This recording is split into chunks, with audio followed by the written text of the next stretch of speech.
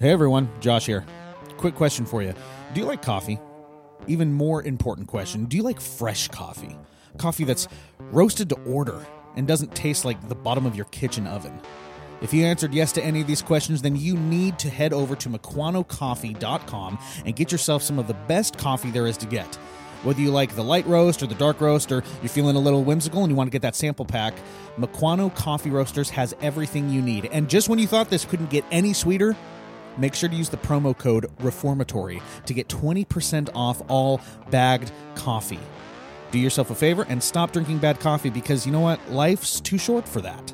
Head on over to MequanoCoffee.com and use the promo code REFORMATORY to get 20% off all bagged coffee. You will not regret it. Thanks, and now on to the show.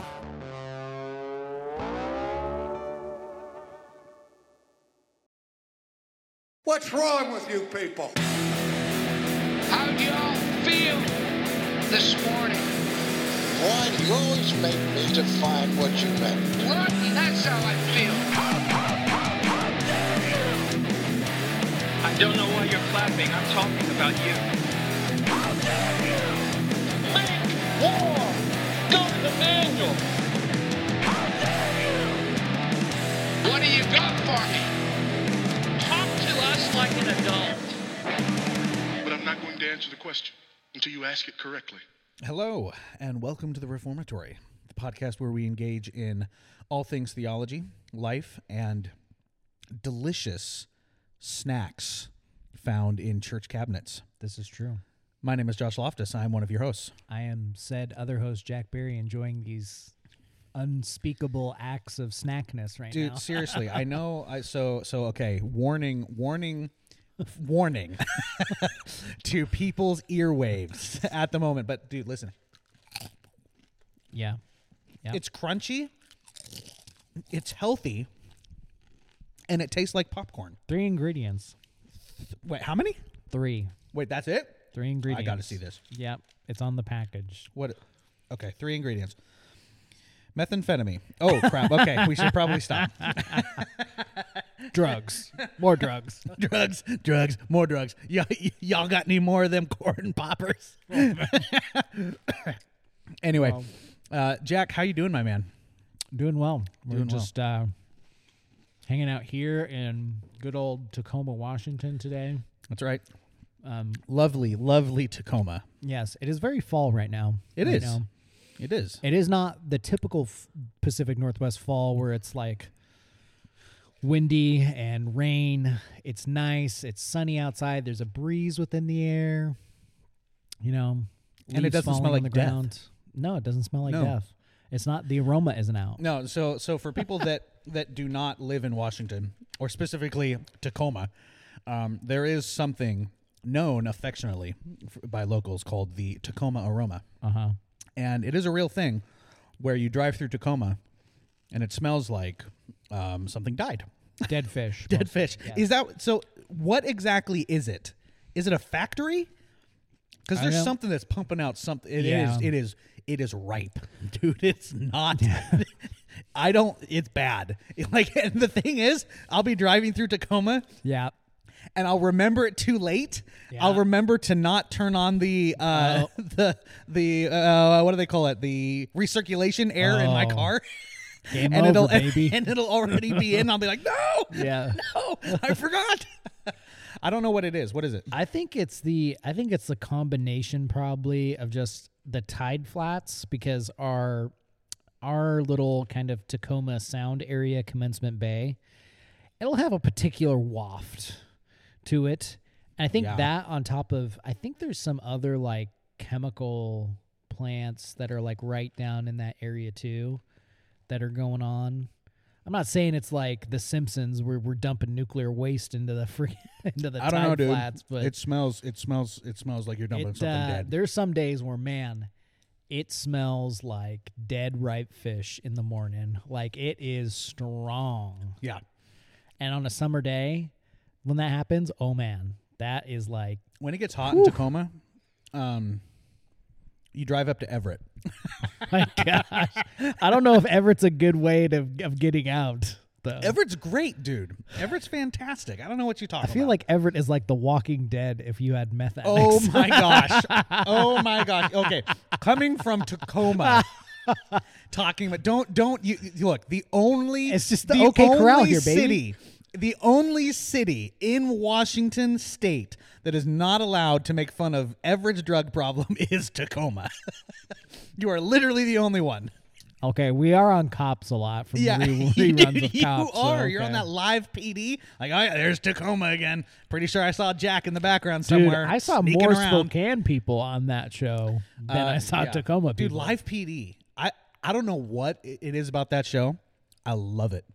I can't get enough of just, I don't know if it's because I grew up like around the type of people that are getting arrested on that show where it like brings back some like sweet nostalgia to me, but I can't get, like my wife doesn't get it. She's just like, why are we watching this? I'm just like, I can't look away. It's reality TV, man. That's our country. But it's 24/7. reality TV that's real.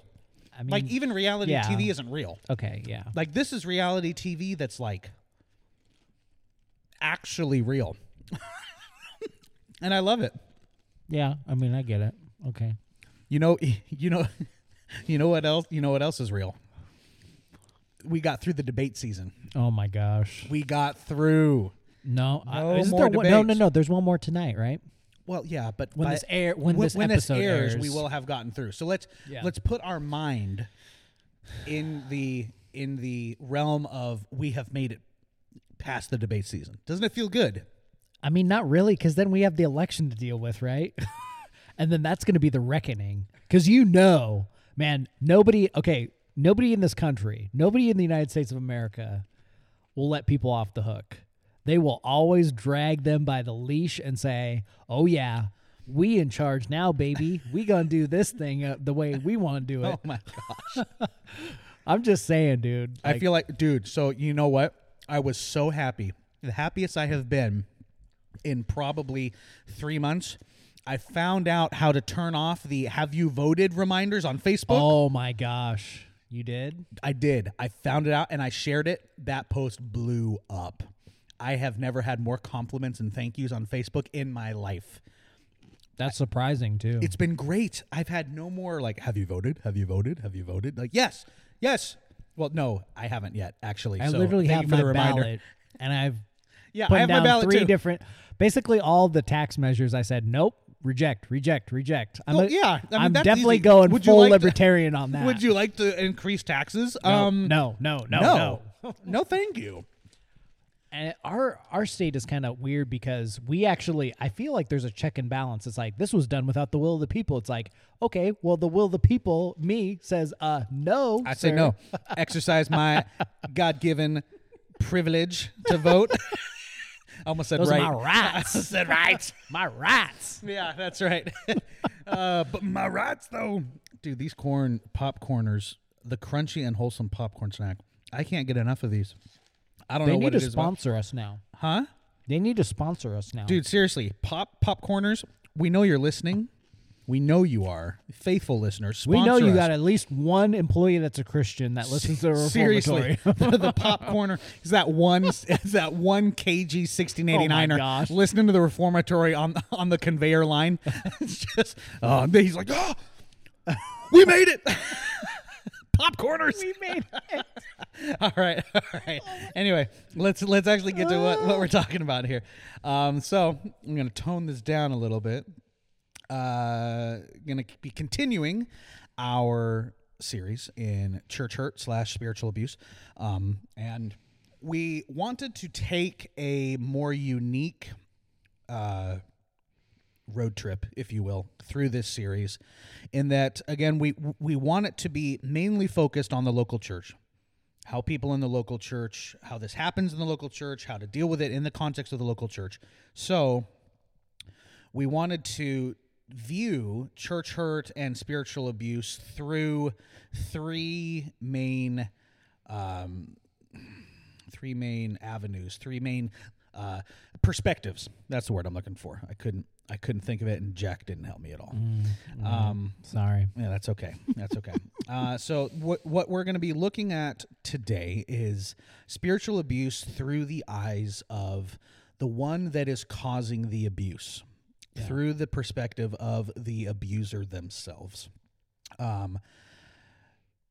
Let's start off with Jack. Why is it important that we view spiritual abuse through the one that is actually doing the abuse? Because I feel like everyone just starts with the individual that is being abused, and it kind of stops there. Why is it important to take this specific route?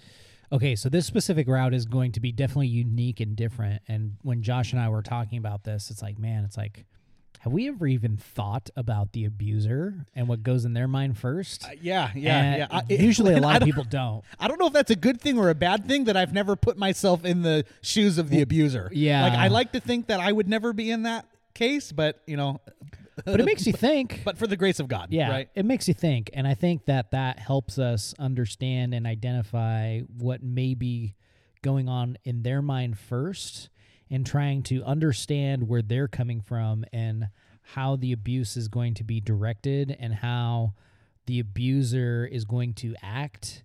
I think trying to understand it from that route first is a good way of starting out, because then maybe who is getting abused is going to understand it differently, but then also hopefully we can be prayerful about the person that is the abuser in this certain way. So definitely not going to be the easiest route to go off of first, because the abuser is going to always be looked at as the person who brought hurt, the person who brought pain, and that's totally understandable, and I can understand where we're coming from with that. But I think if we understand the abuser first, we can understand the abused as well too. So, right, yeah, I think it's important that we look into the perspectives of both in order to gain a more well-rounded and biblical understanding of how we, as Christians, should be dealing with spiritual abuse when it happens to either us or people that we love in our local church. So we aren't going to just be playing like the abuser is misunderstood. He's like, no. Yeah, we're doing that. No. We're towing the line. We're going to call out sin when sin happens. And we're going to say very, I believe, harsh but necessary things in this episode. Because the person that is engaging in the abuse, especially if they are in a position of leadership in the church, that is a very, very serious thing. Yeah. And not something that should be talked about or taken lightly. Because of you are when you do that, you are messing with some pretty holy fire, if you will. Yeah. Right. Yeah. So, trying to do the work, the hard, difficult job that I don't like doing, putting myself into the abuser's shoes, trying to understand the motives of what would get me to the point of abusing somebody spiritually. I don't like this, Jack. Well, yeah. This hurts. This is tough. Yeah. Yeah. So I think first and foremost, something that needs to be said about the person doing the abuse is that ultimately it is a egregious distortion of the gospel and the person of Christ as our shepherd. Mm-hmm. I think spiritual abuse casts I don't even want to say negative light because it's not strong enough. Yeah. Casts a lie about the gospel, possibly stronger than anything. Yeah. I think as well too.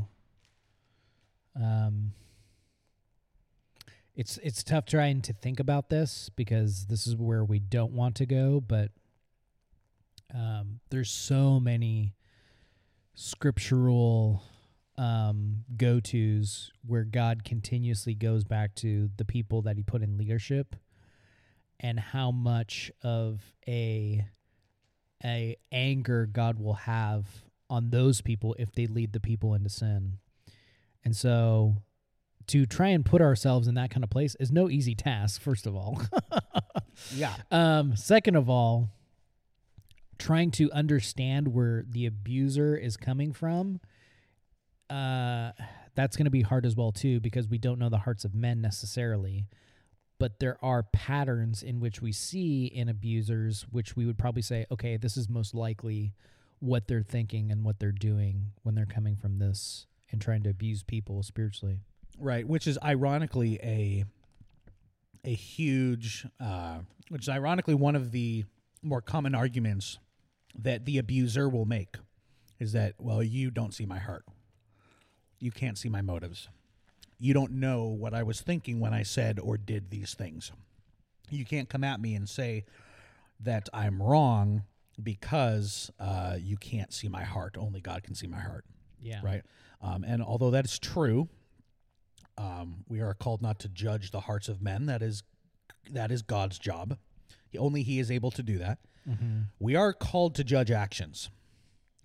And we are to call people out. Yes. If they have if you have witnesses and you've seen spiritual abuse, then there's no doubt about it that you're called to call that out. Yeah. Yeah. We are called as Christians to confront sin when we see it. Mm-hmm. And, Matthew 18 gives us the process of how that's done biblically, but it should be done.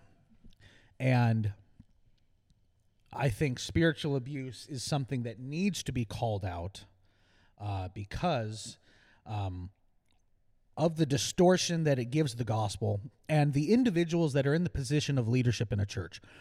They are representing Christ to Christ's people. Mm-hmm. And now obviously none of us that are in that position are going to be perfect. We are all flawed under shepherds of the great shepherd that is Christ. But when it gets to the level of habitual sin and abuse within the church,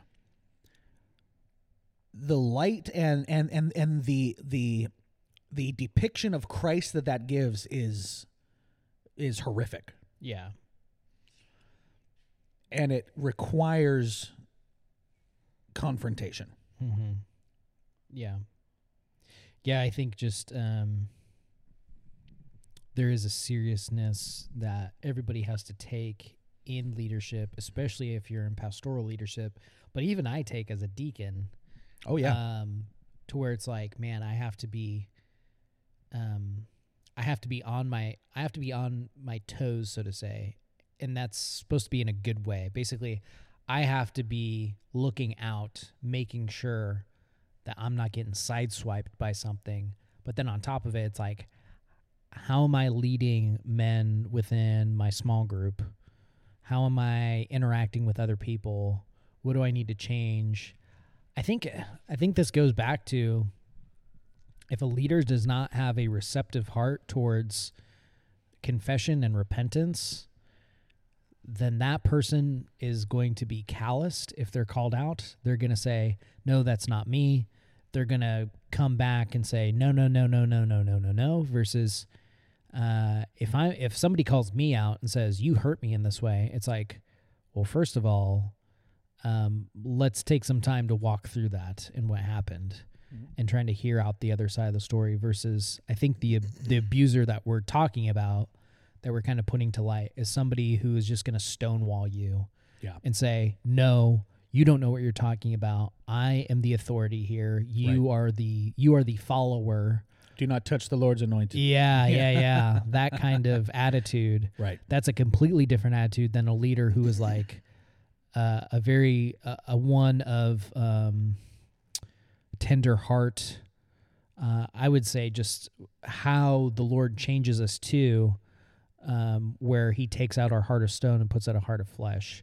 Does your leader have a heart of flesh? Yeah. Especially towards people when they come up to him and particularly say, hey, you sinned against me in this way. Well, Right. let's walk. I think the healthy leader is going to say, let's walk through that. Right. And let's talk about this, versus I think the abuser that we're talking about is like, no, is going to stonewall you. And then Right. on top of it, throw it back on you and guilt and shame you because you're the person that's trying to bring this harm against me. So, Well, and when they do that, they aren't counting the cost of what's going to happen.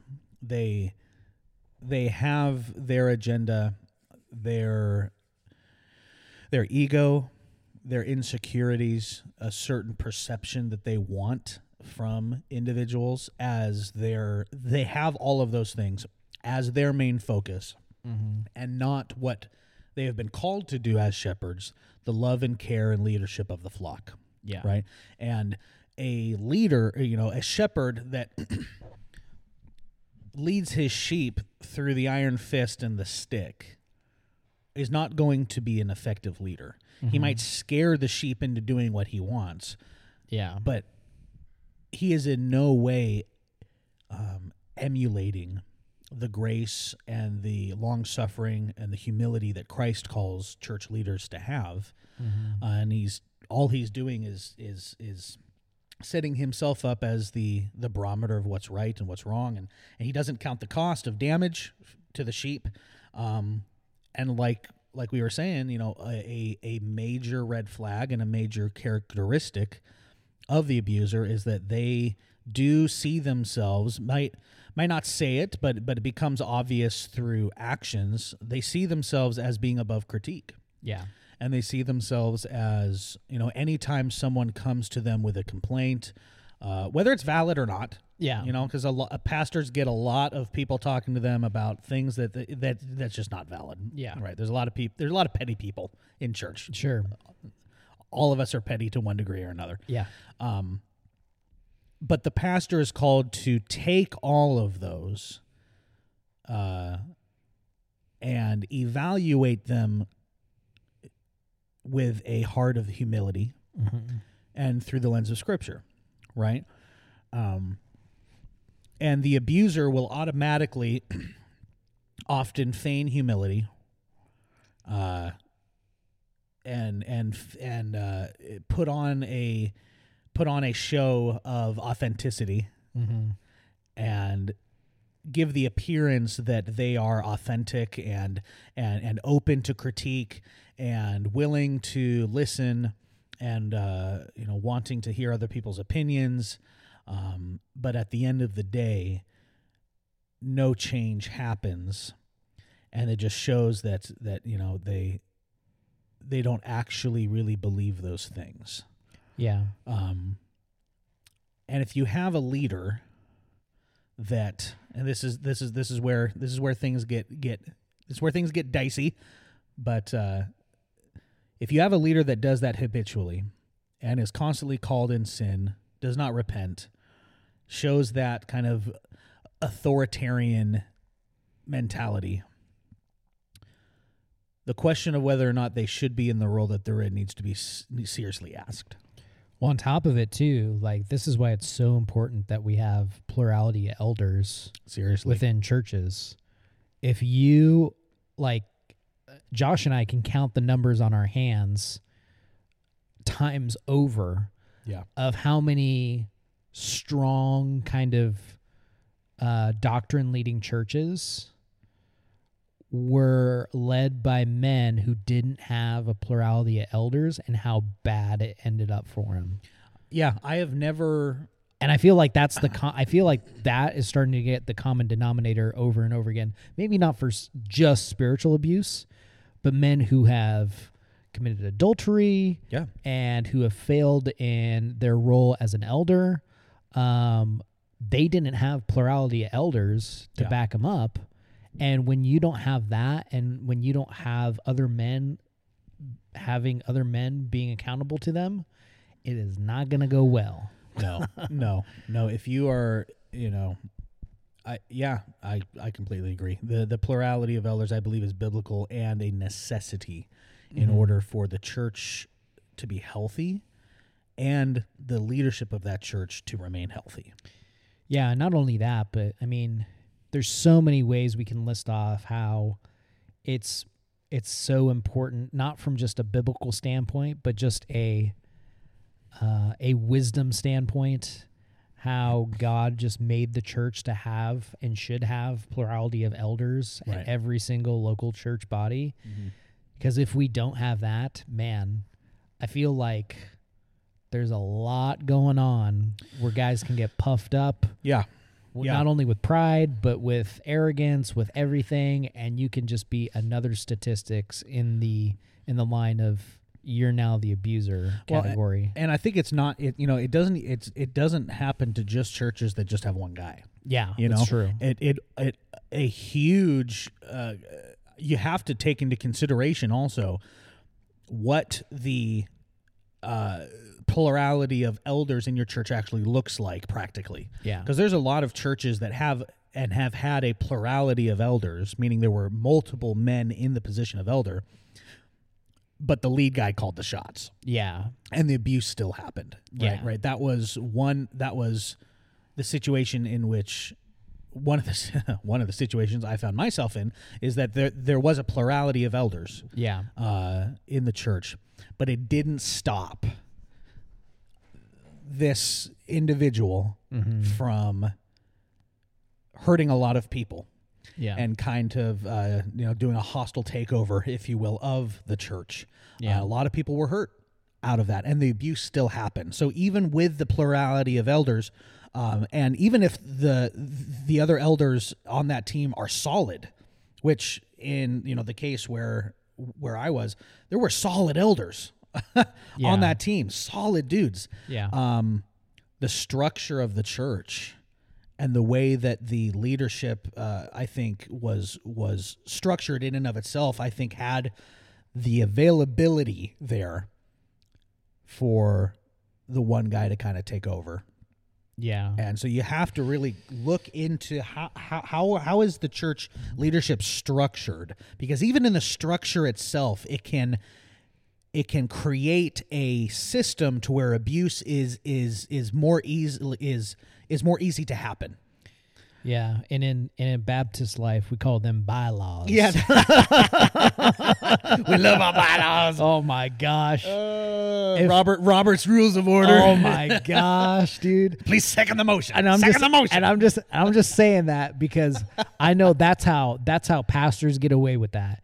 They start to get into the weeds of the bylaws. They change like the bylaws, and then nobody checks and balances. Nope. And then next thing you know, boom. You got a Mars Hill.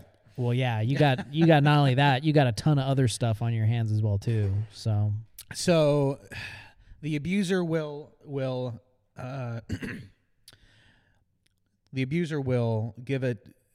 promote a distortion of the gospel, a huge lie about the person of Christ.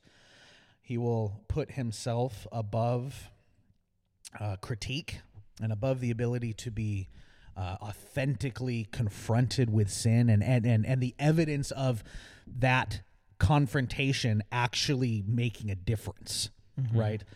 They'll often feign humility and feign the appreciation of other voices speaking into their life other than their own, or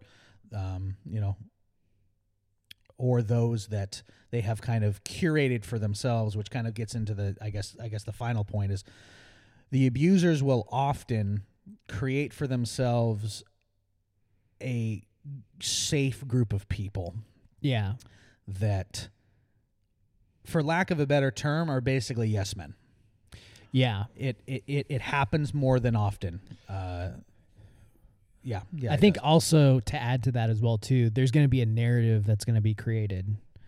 There's going to be a narrative of the abuser that they are going to create, and they're going to try and use through that kind of inner circle of people that are trusted by them.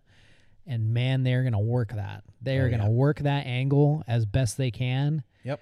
And that is where it gets, in my mind, I just remember when I say these things, like it brings up to mind a couple different pictures, and man, does that just steam my crawdads right now. Well, it does. Well, and like I picture it like a spider's nest, right? Like at a certain point, you got to burn the house down. Yeah. When so much damage has been done and so many lies have been told and the narrative is controlled by the abuser and by the abuser's lackeys. Yeah. Lack of a better term. Sure. Yeah. Again, it at a certain point, like the damage is irreversible to the health of the church and the individuals that make up that church. Yeah. Right.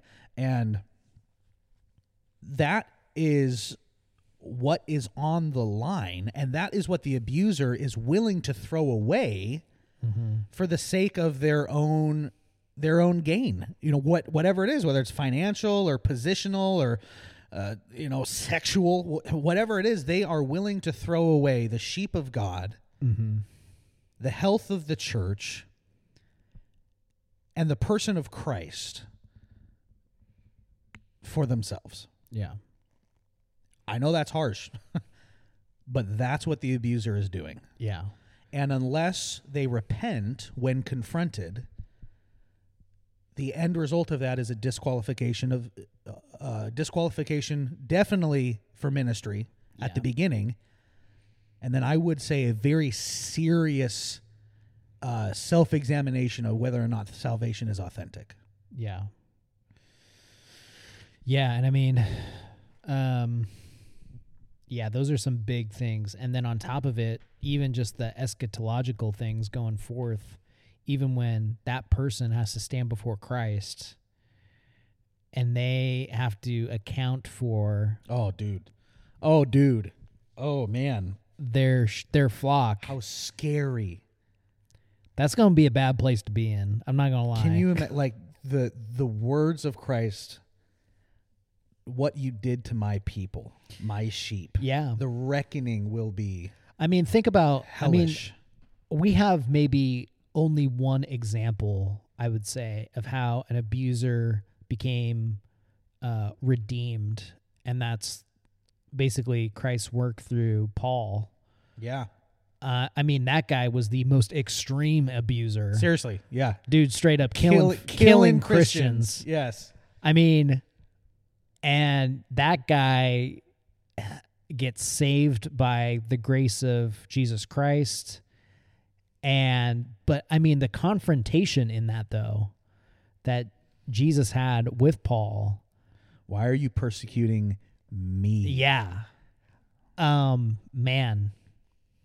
I'm sure that probably, there was some type of, I don't know if I can say as well as haunting, but something similar to that effect in Paul's life, I'm sure, that stuck with him for the rest of his life. No doubt about it. I'm sure. And the fact that he can dwell in just the light of Christ right now in eternity is something of a marvel and of a miracle. But for those men who are not going to heed those words at all, man, it is going to be a very, it's going to be a weighty day of that. Yeah. Yeah. No, for sure. So, for sure. So those who are in leadership of the church in any facet, and even those who aren't, say you are a member of the church, right? The call to represent Christ well is paramount. And we need, as Christians, it is vital that we take our role as Christians, as ambassadors to Christ, both to the world and to one another. We need to take that seriously. Mm-hmm. And specifically to those that are in any form of leadership in the local church, be very careful with how you treat God's children, because the reckoning that will happen at the end of the day, at the end of your life, when you are called to account for how you led and how you did not lead, you want God to say to you, well done. You represented my son well, right? And again, none of us are perfect. None of us are going to lead well. None of us are going to lead perfectly, right? But through Christ, the ability to lead well is possible. And we see the abuser in the church. When the person of Christ is forgotten, one's own agendas are seen as paramount, and pride and arrogance take hold, and people are hurt in the process. And that needs to be confronted, and that needs to be called out. And yeah, it's a serious thing, but it's a necessary thing because we're dealing with people's souls here. Yeah. We're dealing with the health of the church. Yeah. And so many people have left the church because of crappy leadership that did not respond well when confronted of sin. We need to have that mentality when I am confronted in my life over sin, even if you didn't do it, like even if you believe you're innocent, respond with humility and grace and thank that person and thank the Lord that he has placed in your life individuals that love you enough to call you out when they think you're doing something wrong. Like that is a blessing. And too many pastors and leaders in church don't see it that way. Yeah. Yeah, I mean, I don't know. You're either going to take people basically asking and confronting you in a way that you think is helpful and is going to help you in your walk with Christ and in leading God's people, or you're going to take it in a negative way and say, man, all these people can do is think about how terrible I am and blah, blah, blah. And it's like, man, it's like, I'm actually pretty thankful of the times that people, even just small things, to be honest, it's like, hey, it's like your tone's not right. It's like you need to, check your tone with this person. You need to do this. Even just that, like, makes me think about, it's like, okay, how can I be purposely, intentfully more loving towards that person? Right. More of a chance to love them better. If we don't have that kind of mentality, it's like, ugh. I don't know. It's like, I don't know if you need to be in leadership because, man, it is, it's not going to get any easier from there. No, it's not. No, if your first reaction to someone confronting you is to put walls up and to be defensive, that is a major red flag. Yeah. Major red flag. We need to be accepting of those and thankful because it is more faithful are the wounds of a friend, right, than the kisses of an enemy. Yeah. Right? And that's part of being in the body of Christ, is we look out for one another. And having accountability as a leader in a church, you absolutely need that. Otherwise you become the abuser. And none of us want to be there. None of us. It is not a good place to be. It's a horrible place to be. Because the consequences that come from being the abuser are not consequences that you want to have to deal with. Yeah. Well, I don't want to be in this headspace anymore. And I'm out of popcorners. Oh yeah. Well, I downed that bag of popcorners, the white cheddar, never fried, by the way, Jack, which I don't, then what are they? If they didn't fry these? Yeah. Baked, maybe? Did they bake them? They could have. The Keebler elves, that one 1689er at the popcorners assembly line, he bakes these with care. Yeah. We love you. Yeah. You gorgeous man. Thank you for our popcorners. We appreciate you so much. Well, to get us out of the headspacing and timing get us out, Jack. of all this, you can.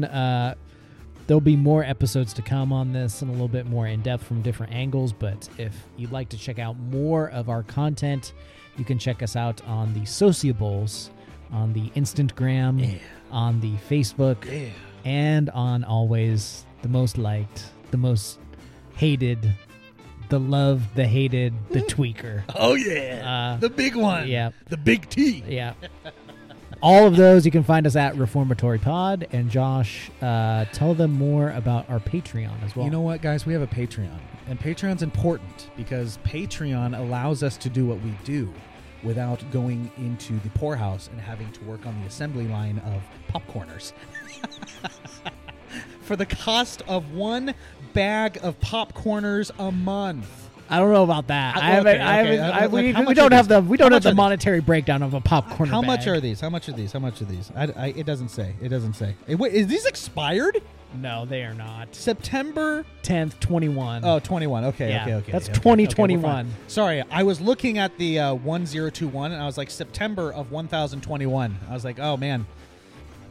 The early church. We're in a rough spot that year. Yeah, seriously. You too can become a Patreon supporter and have your names hallowed through the halls of this podcast. We thank you very much for listening, and we will catch you on the next ep of The Reformatory.